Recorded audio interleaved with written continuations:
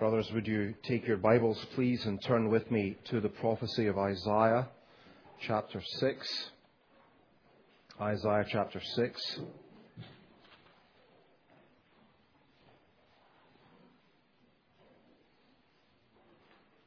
Before we read God's Word, let me say how humbled and thankful I am to have the privilege of opening God's Word to you. Now you're all awake.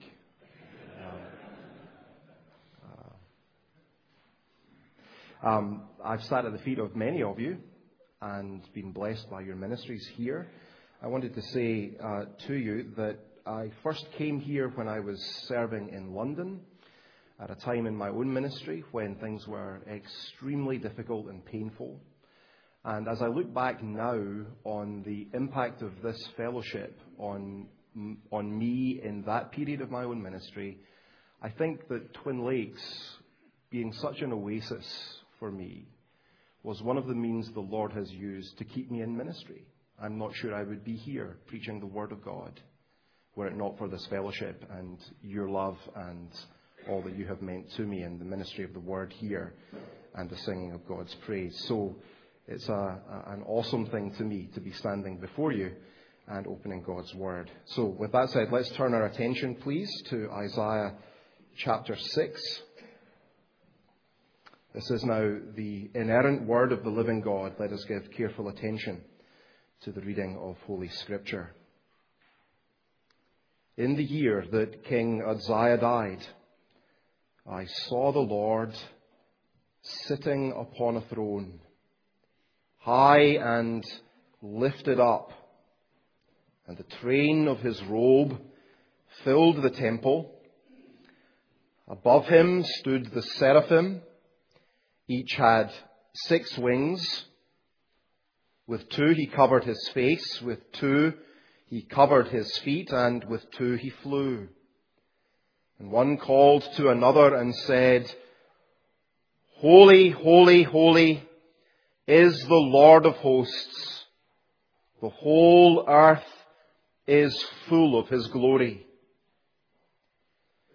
And the foundations of the thresholds shook at the voice of him who called, and the house was filled with smoke. And I said, Woe is me, for I am lost, for I am a man of unclean lips, and I dwell in the midst of a people of unclean lips. For my eyes have seen the King, the Lord of hosts. Then one of the seraphim flew to me, having in his hand a burning coal that he had taken with tongs from the altar. And he touched my mouth and said, Behold, this has touched your lips. Your guilt is taken away, and your sin atoned for. And I heard the voice of the Lord saying, Whom shall I send, and who will go for us? Then I said, Here am I, send me. And he said, Go and say to this people, Keep on hearing, but do not understand. Keep on seeing, but do not perceive. Make the heart of this people dull and their ears heavy, and blind their eyes, lest they see with their eyes and hear with their ears and understand with their hearts and turn and be healed. Then I said, How long, O Lord? And he said, Until the cities lie waste, without inhabitant, and houses without people, and the land is a desolate waste. And the Lord removes people far away, and the forsaken places are many in the midst of the land. And though 1/10 remain in it, it will be burned again, like a terebinth or an oak, whose stump remains when it is felled. The holy seed is its stump. Amen. And we give praise to God that He has spoken to us in His holy and authoritative words. Well, please keep your Bibles open at Isaiah 6. It is, of course, one of the great paradigmatic texts to which we turn again and again whenever we think about the holiness of God and what happens when sinful creatures encounter the Lord, high and lifted up. It is a passage, I think, of particular interest for us as preachers of the gospel, as elders, church planters, missionaries, because whatever else Isaiah was, he was a preacher. Perhaps we might even say he was the greatest of the Old Testament preaching prophets, perhaps barring John the Baptist, heralding the coming of the Lord Jesus Christ with an unrivaled clarity and beauty and power. So here we get to see not just what happens when creatures encounter their Creator, not just the interface of holiness with helplessness, sinless deity with sinful humanity. Here we get to see what happens when a preacher is brought to meet afresh with his God. The passage, if you look at it, has two obvious enough divisions. In the first, the Lord deals with Isaiah the prophet himself. In the second, from about verse 8 onwards, the Lord commissions him to be his agent in ministering to others. We're going to focus our attention this morning on the first half of the passage. But I do want you to notice, before we do that the themes that so humble and change Isaiah here are the very same themes that are to become the burden of his message for God's people in 8 to 13 and indeed for the rest of the book of Isaiah. The judgment and the mercy of God, the reign of God in glory and the reign of God in grace. Those are the great themes that put Isaiah in the dust and bring him to renewal and cleansing. And it's those same themes he is sent to preach to others. God will judge, but a remnant will remain.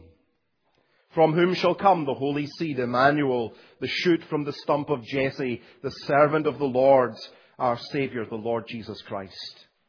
The point, as I'm sure you see, is that the experience of Isaiah here in chapter 6 provides the template for the hope of the whole people of God in the rest of the book. That which Isaiah needs, they need also. The message the preacher is given for others is the message the preacher needs himself. So I want us to think together about these two great themes, the glory of God and the grace of God, as we find them here in the opening 7 or 8 verses of Isaiah chapter 6. Let's think first about the glory of God. The prophet's vision takes place, notice, in the year that King Uzziah died. The account of Uzziah's reign is recorded in 2 Chronicles chapter 26, and it is remarkable really for 3 things. First, it's remarkable for the godliness in which it began. The chronicler tells us, quote, "He did what was right in the eyes of the Lord, according to all that his father Amaziah had done. He set himself to seek God in the days of Zechariah, who instructed him in the fear of God. And as long as he sought the Lord, God made him prosper." Uzziah's reign began well. Then secondly, his reign was remarkable for the prosperity in which it progressed. God helped him in his wars with the Philistines and the Arabians. Ammonites, we're told, paid him tribute. His reputation spread to the borders of Egypt. The army grew and was well equipped. He built cisterns in the wilderness. He loved the land, and it flourished under his wise care. It seems like King Uzziah was leading the people to an age almost of messianic blessing and fruitfulness. But then, thirdly, Uzziah's reign was remarkable for the catastrophic failure in which it ended. 2 Chronicles 26 and verse 16, when he grew strong, he grew proud to his destruction. For he was unfaithful to the Lord his God, and entered the temple of the Lord to burn incense on the altar of incense. He arrogated to himself a role belonging only to the priesthood. Uzziah was not, after all, the messianic figure that his reign suggested that he might be. He was not the one to combine the offices of priest and king. That one was still to come.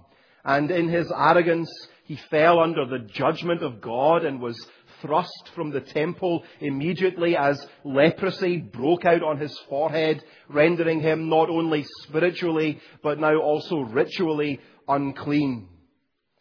And so in 2 Chronicles 26:21, we're told King Uzziah was a leper to the day of his death.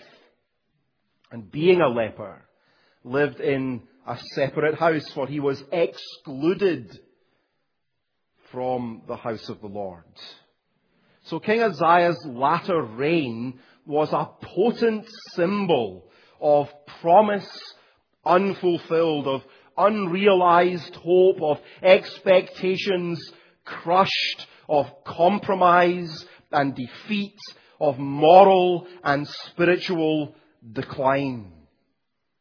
If you read over the opening 5 chapters of the prophecy of Isaiah, you'll see that the condition of the people of Judah at the time of Isaiah's ministry has kept pace with that moral and spiritual decline in their leader. As the king fell, so it seems did the people. And along with that moral decline, there is also the ascent of the enemies of the people of God, the rise of the Assyrian Empire, now threatening the northern and southern kingdoms. So with the death of the king, here in the opening verse of the chapter, we're meant to see the judgment of God now reaching its high water mark. Things could not look more bleak. The enemy is coming. The king is dead, a leper, unclean, shut out from the community of the people of God, dying under the judgment of God, and the people of Israel are in moral and spiritual and societal disarray. And it is against this backdrop of no doubt of confusion and concern and heartbreak even over the condition of the people of Israel that we find the prophet here in the temple, seeking the Lord, and hear that he has his great vision. In the year that King Uzziah died, I saw the Lord high and lifted up, and the train of his robe filled the temple. As an undergraduate, I studied fine art. One of the hardest things to do as an artist, especially if your work is representational, is to get objectivity.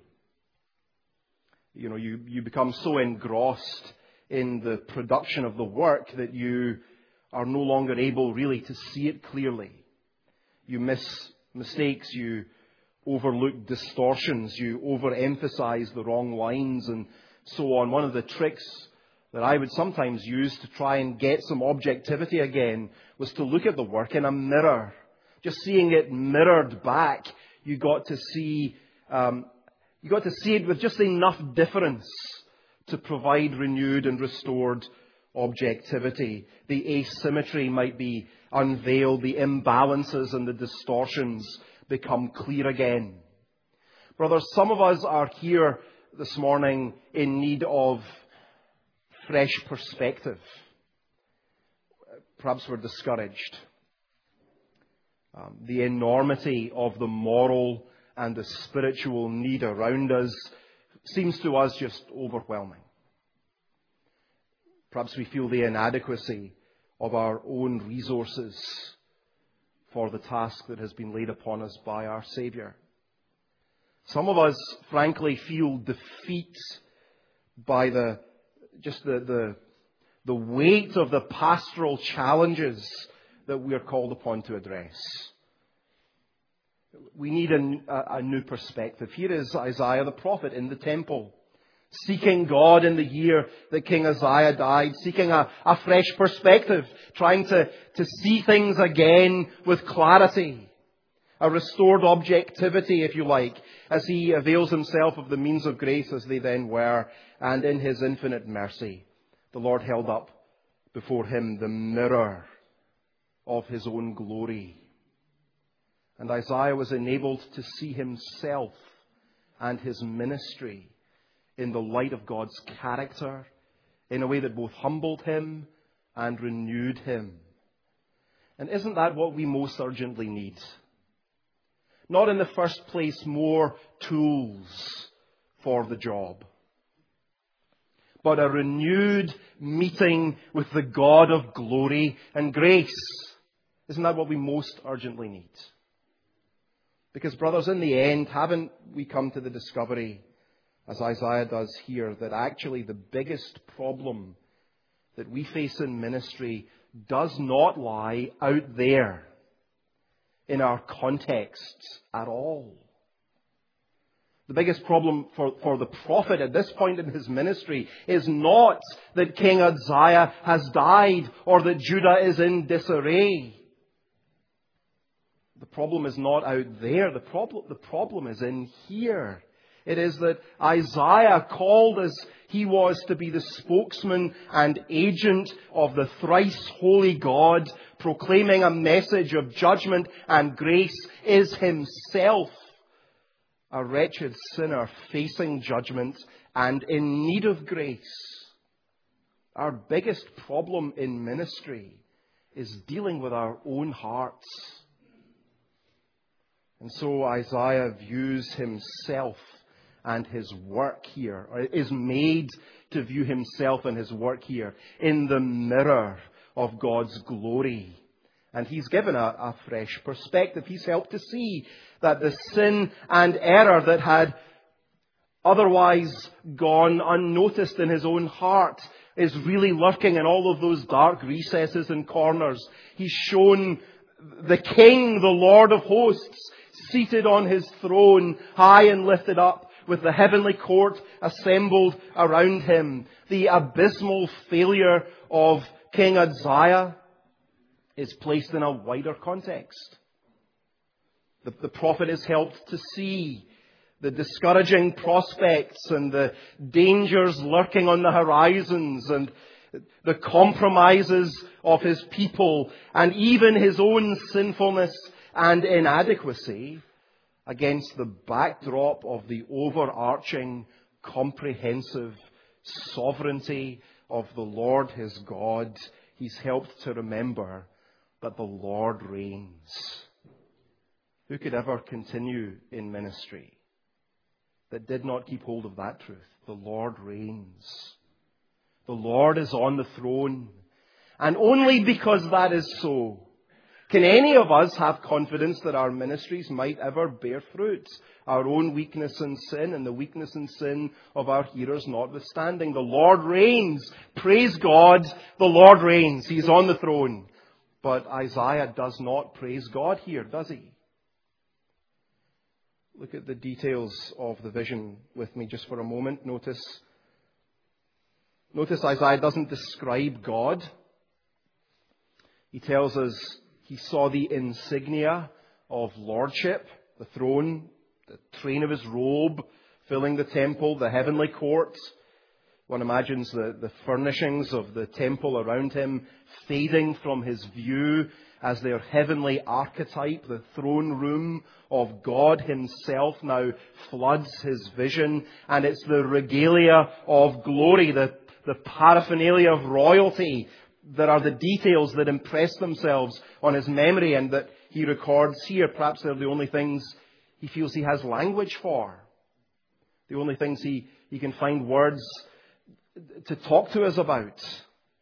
And there is a wave of response, notice, to the majesty of the sovereign Lord revealed, moving outward from the epicenter around the throne, sweeping up and engulfing. Three dimensions of the created order. First, there is the response of unfallen creation.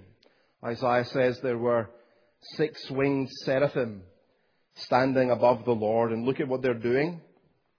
They cover themselves, their faces and their feet as they fly, and they sing, perhaps antiphonally, "Holy, holy, holy is the Lord of hosts. The whole earth is full of His glory." A seraph, as you know, is literally a burning one.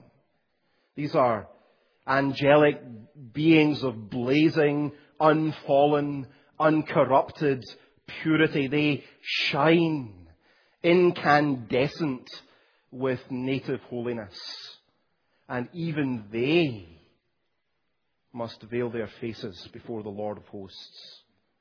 For all their intrinsic brilliance and the fire of their own sinless natures, they dare not gaze upon the one who is a consuming fire. They cover their feet, for even for such as they, this is holy ground. The great theme of their song celebrates the transcendent majesty of the holiness of God. The holiness of God takes even their breath away. The holiness of God makes even seraphim sing. These are burning, shining, blazing creatures of glory, and even they cannot look into the white-hot holiness of the Lord their God. Holy is what they're singing. Holy, holy, holy. It means, you remember, it means separate. G.I. Packer says it describes, quote, everything that sets Him apart from us, making Him different. Everything that sets Him above us, making Him worshipful and awesome. And everything that sets Him against us, making Him an object of actual terror. God is holy. He is other. And the repetition that we find there in the angel's song is a way of providing emphasis, although uniquely only here in the Hebrew Bible do we find this threefold repetition. Holy, holy, holy. The seraphim, you see, are singing and celebrating and adoring God, not because He is a greater version of something they themselves participate in. They do not worship God because He stands at the far end of a continuum of being. You know, animals and fish and birds, and then human beings, and then angels, and then deity at the far end of the spectrum. No, they adore God because He is holy, holy, holy. He is uniquely holy. He is separate. He is other even than they. He is sui generis. He stands in a category of one. He is the Lord and there is no other.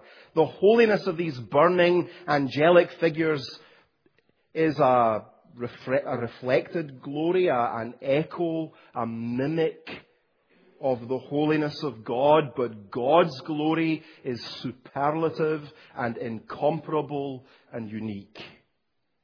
The angels are saying God is holy, holier, holiest of all. None other can compare to Him. And they tell us the whole earth is full of His glory. The world is the theatre for the display of His holiness. That's what glory is. Dr. Kelly so helpfully last night was reminding us that glory is the weight of the beauty of God impressing itself upon creation. It is the transcendent majesty and moral purity and spotless sovereignty of the triune God displayed. Glory is the godness of God shining out towards the world, that all creatures on earth might join the heavenly anthems and bow down and adore Him. The response of unfallen creation, and as though to demonstrate the truth of at least the second part of the angel's song, that the whole earth is full of His glory. There's the response, secondly, of inanimate creation.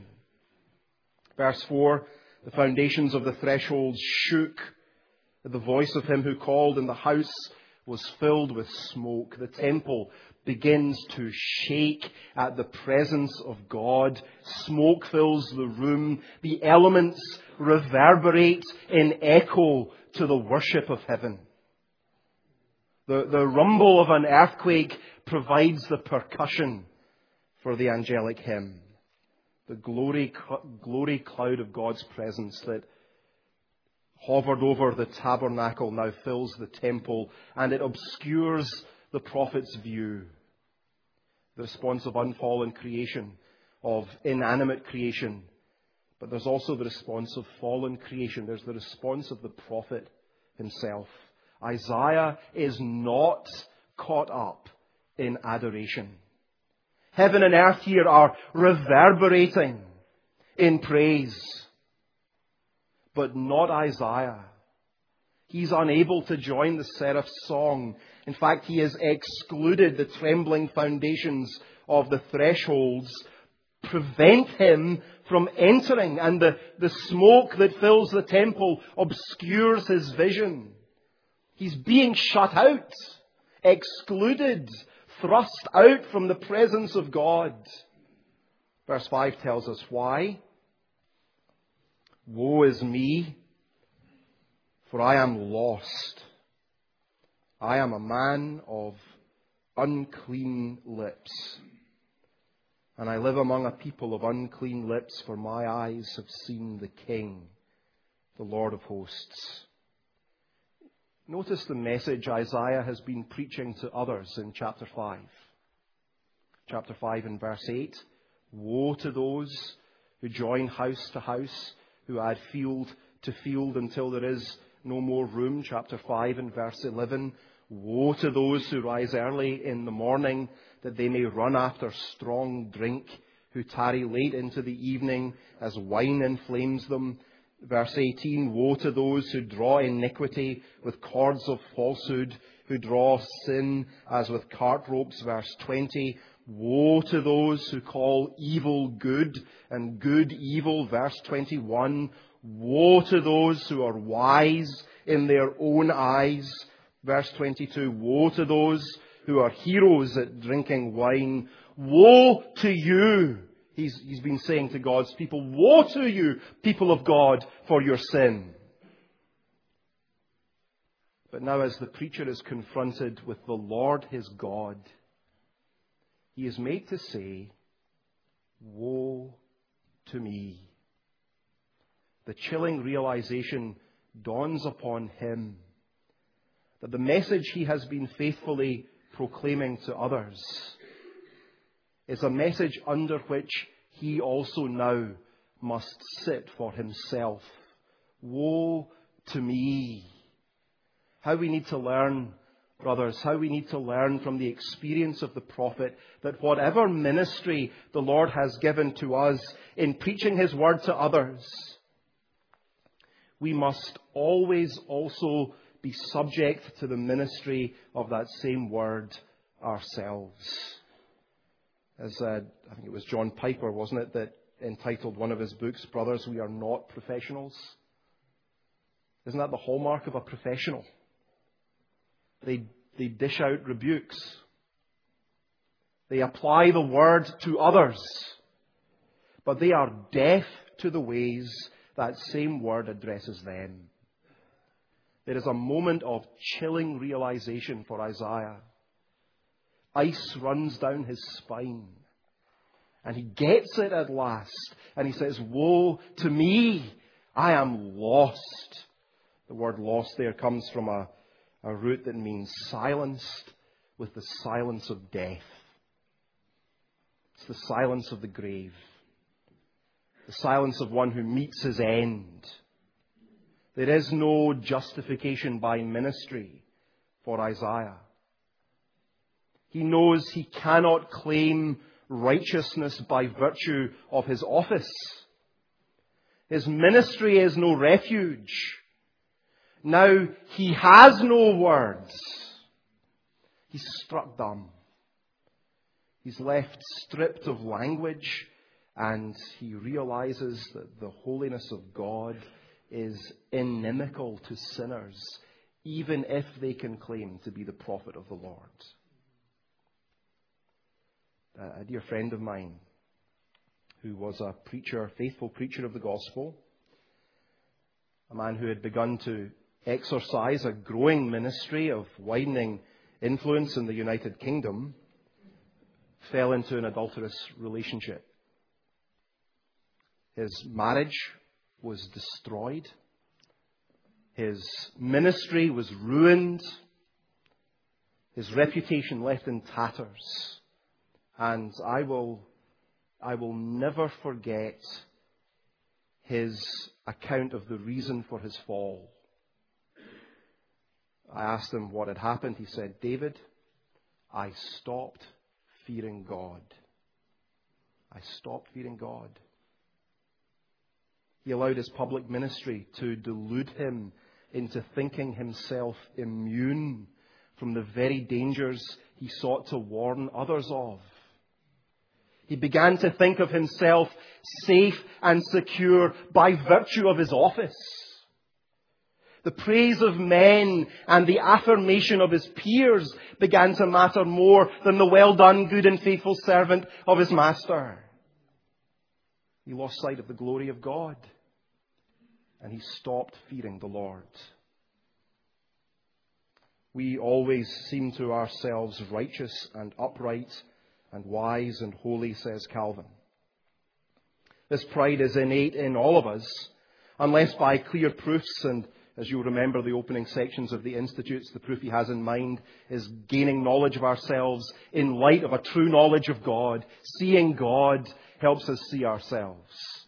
We always think we're righteous and upright and holy and wise.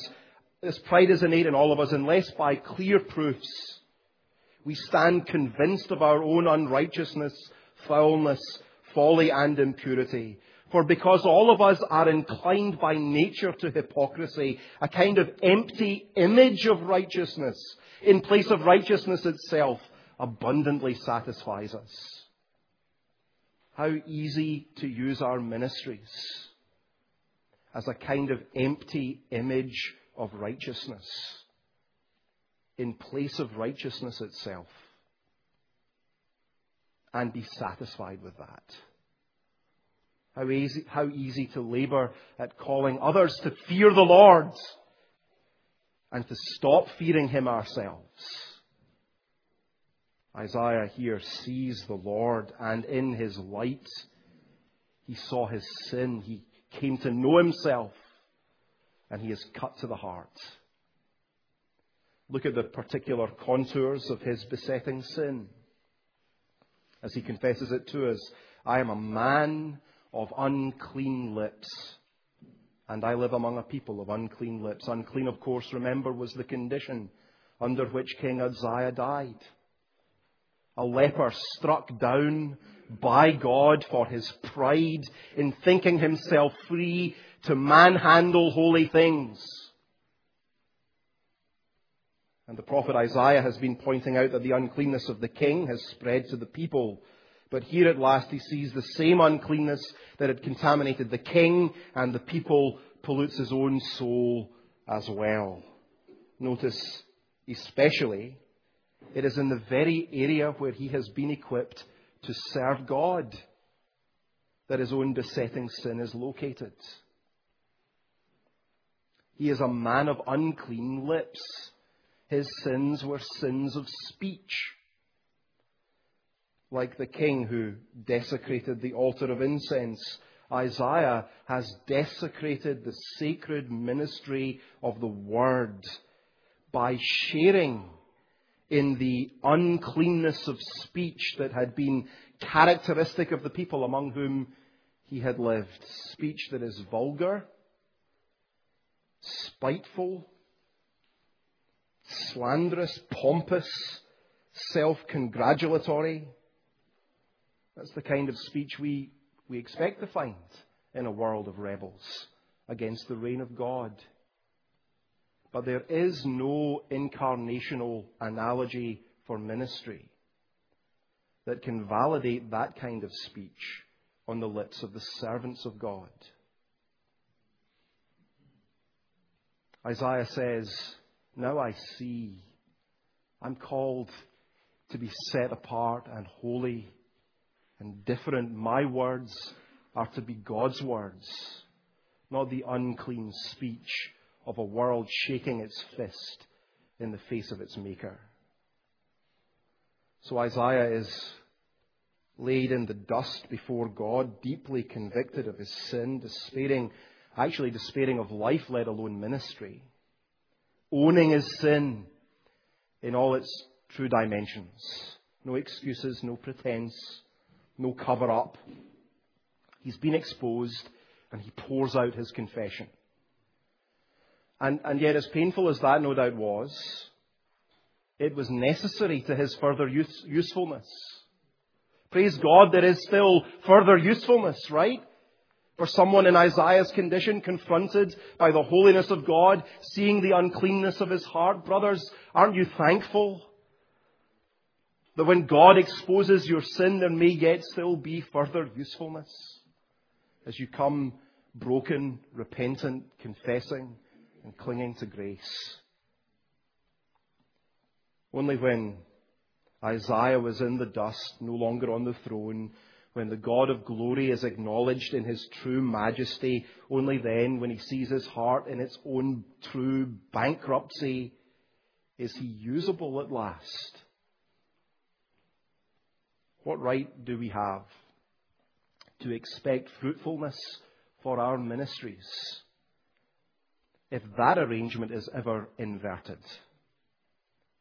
If we are on the throne and God is at our feet as our servants and puppet, if his message has become to us a message of self-aggrandizement rather than Christ's exaltation, we may well attract a crowd, but we will not build the church. The glory of God is what confronts the prophet and confronts us in this passage. But there is also grace. Wonderful grace. God is not done with Isaiah yet. He is not done with us. Look at what happens next. He is no doubt cowering in terror, awaiting the judgment he feels sure is about to come when he sees one of these burning ones, these seraphim with a live coal, speeding towards him. Will this now be the destruction I have been expecting? Was he braced for agony as the coal touched his lips? When I was growing up in Scotland on a cold morning, there was nothing more pleasurable to me than a hot bridie. A bridie is a kind of meat pie. And you get these things steaming hot, and I know it's going to burn my mouth, but I can't resist. And every time I bite into it, and my mouth is just scalded, and it's agony. I mean, have you ever burnt your mouth? It's not fun, right? This is like a torture scene. A live coal pressed against the prophet's mouth.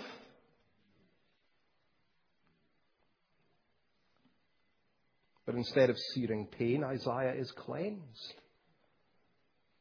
Alec Motyer, in his commentary on this, points out that in the Hebrew Scriptures, fire is not an image of cleansing. It's an image of judgment. It's used for the holiness of God. The unapproachable holiness of God that burns against sin. So why isn't the prophet consumed by the fire of holiness, pressed here directly to the area where he has confessed his besetting sin? Why is it that instead of wrath there's mercy, instead of destruction there's atonement? This has touched your lips, your guilt is taken away, your sin atoned for. Why? The answer is the coal has come from the altar, where the demands of holiness are satisfied. Sacrifice for sin has been provided. It's been suggested, actually, that the smoke that filled the temple in verse 4 at the beginning of the vision was the result of a sacrifice already placed on the altar. Provision made for Isaiah before Isaiah fully realized how much he needed it. What a picture of the gospel that is. While we were still sinners, Christ died for us. Before ever we knew how dire our condition was, God has made provision to make us clean. Jesus' blood is the propitiation for our sin. He is the Lamb of God who takes away the sin of the world. He is the one who, through the eternal Spirit, offered Himself without blemish to God to purify our consciences from dead works to serve the living God. John 12 that we read earlier at verse 41 tells us the Lord of glory that Isaiah saw was the pre-incarnate Jesus Christ. Here, at least for me, here is the wonder of this great text. That the majesty of the one over whom the angels sing in astonished wonder is the very one whose blood was poured out on the altar for our salvation. The thrice holy God, whose exalted glory lays us in the dust, is the Lord Jesus Christ, who laid aside His glory and was Himself brought down to the dust of utter humiliation, becoming obedient even to the death of the cross to secure our deliverance and pardon. Let me ask you, as you preach the gospel to others, as I ask myself, have you stopped resting in it yourself? I think we're being called back in this passage again to the cross of Christ, where there is sufficient provision to make us clean, to cleanse our consciences from dead works, that we may serve the living God. That's what happened to the prophet here, isn't it? He's only opened his mouth until now in confession of sin to express his despair.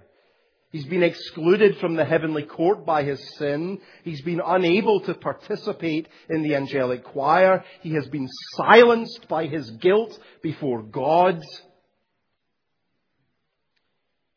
But now that the coal from the altar of Christ's atoning work has been applied to him, now that his conscience has been cleansed from dead works, he's ready to serve the living God. Here am I, send me. If we are going to leave here this week with a renewed sense of our commission and calling, it must come as a result of our honest dealing with God over the besetting sins of our hearts. It must come as a live coal from Christ's altar is applied to us. Praise God that He has made full provision for us all in Jesus Christ, that His blood can make the foulest clean, that no one in this room need ever go on with a conscience searing and condemning them.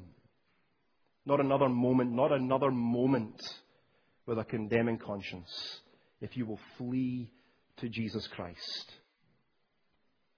The Lord Jesus can make us clean.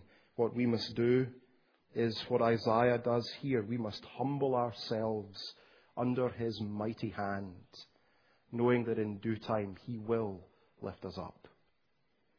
May the Lord grant us all grace, that we may deal honestly with the God of glory, so that the message we preach to others might bear fruit in our own hearts first. Amen. Will you pray with me? Our Father, we praise you and tremble that you are the holy, holy, holy Lord, God Almighty, the whole earth, full of your glory. Oh, have mercy on us for having preached to others with hard hearts impervious to the very message we find ourselves proclaiming. Under the hammer blows of the gospel of grace, would you break our hard hearts and apply the healing balm of Christ's redeeming blood? For we ask it in the name of Jesus and for his glory. Amen.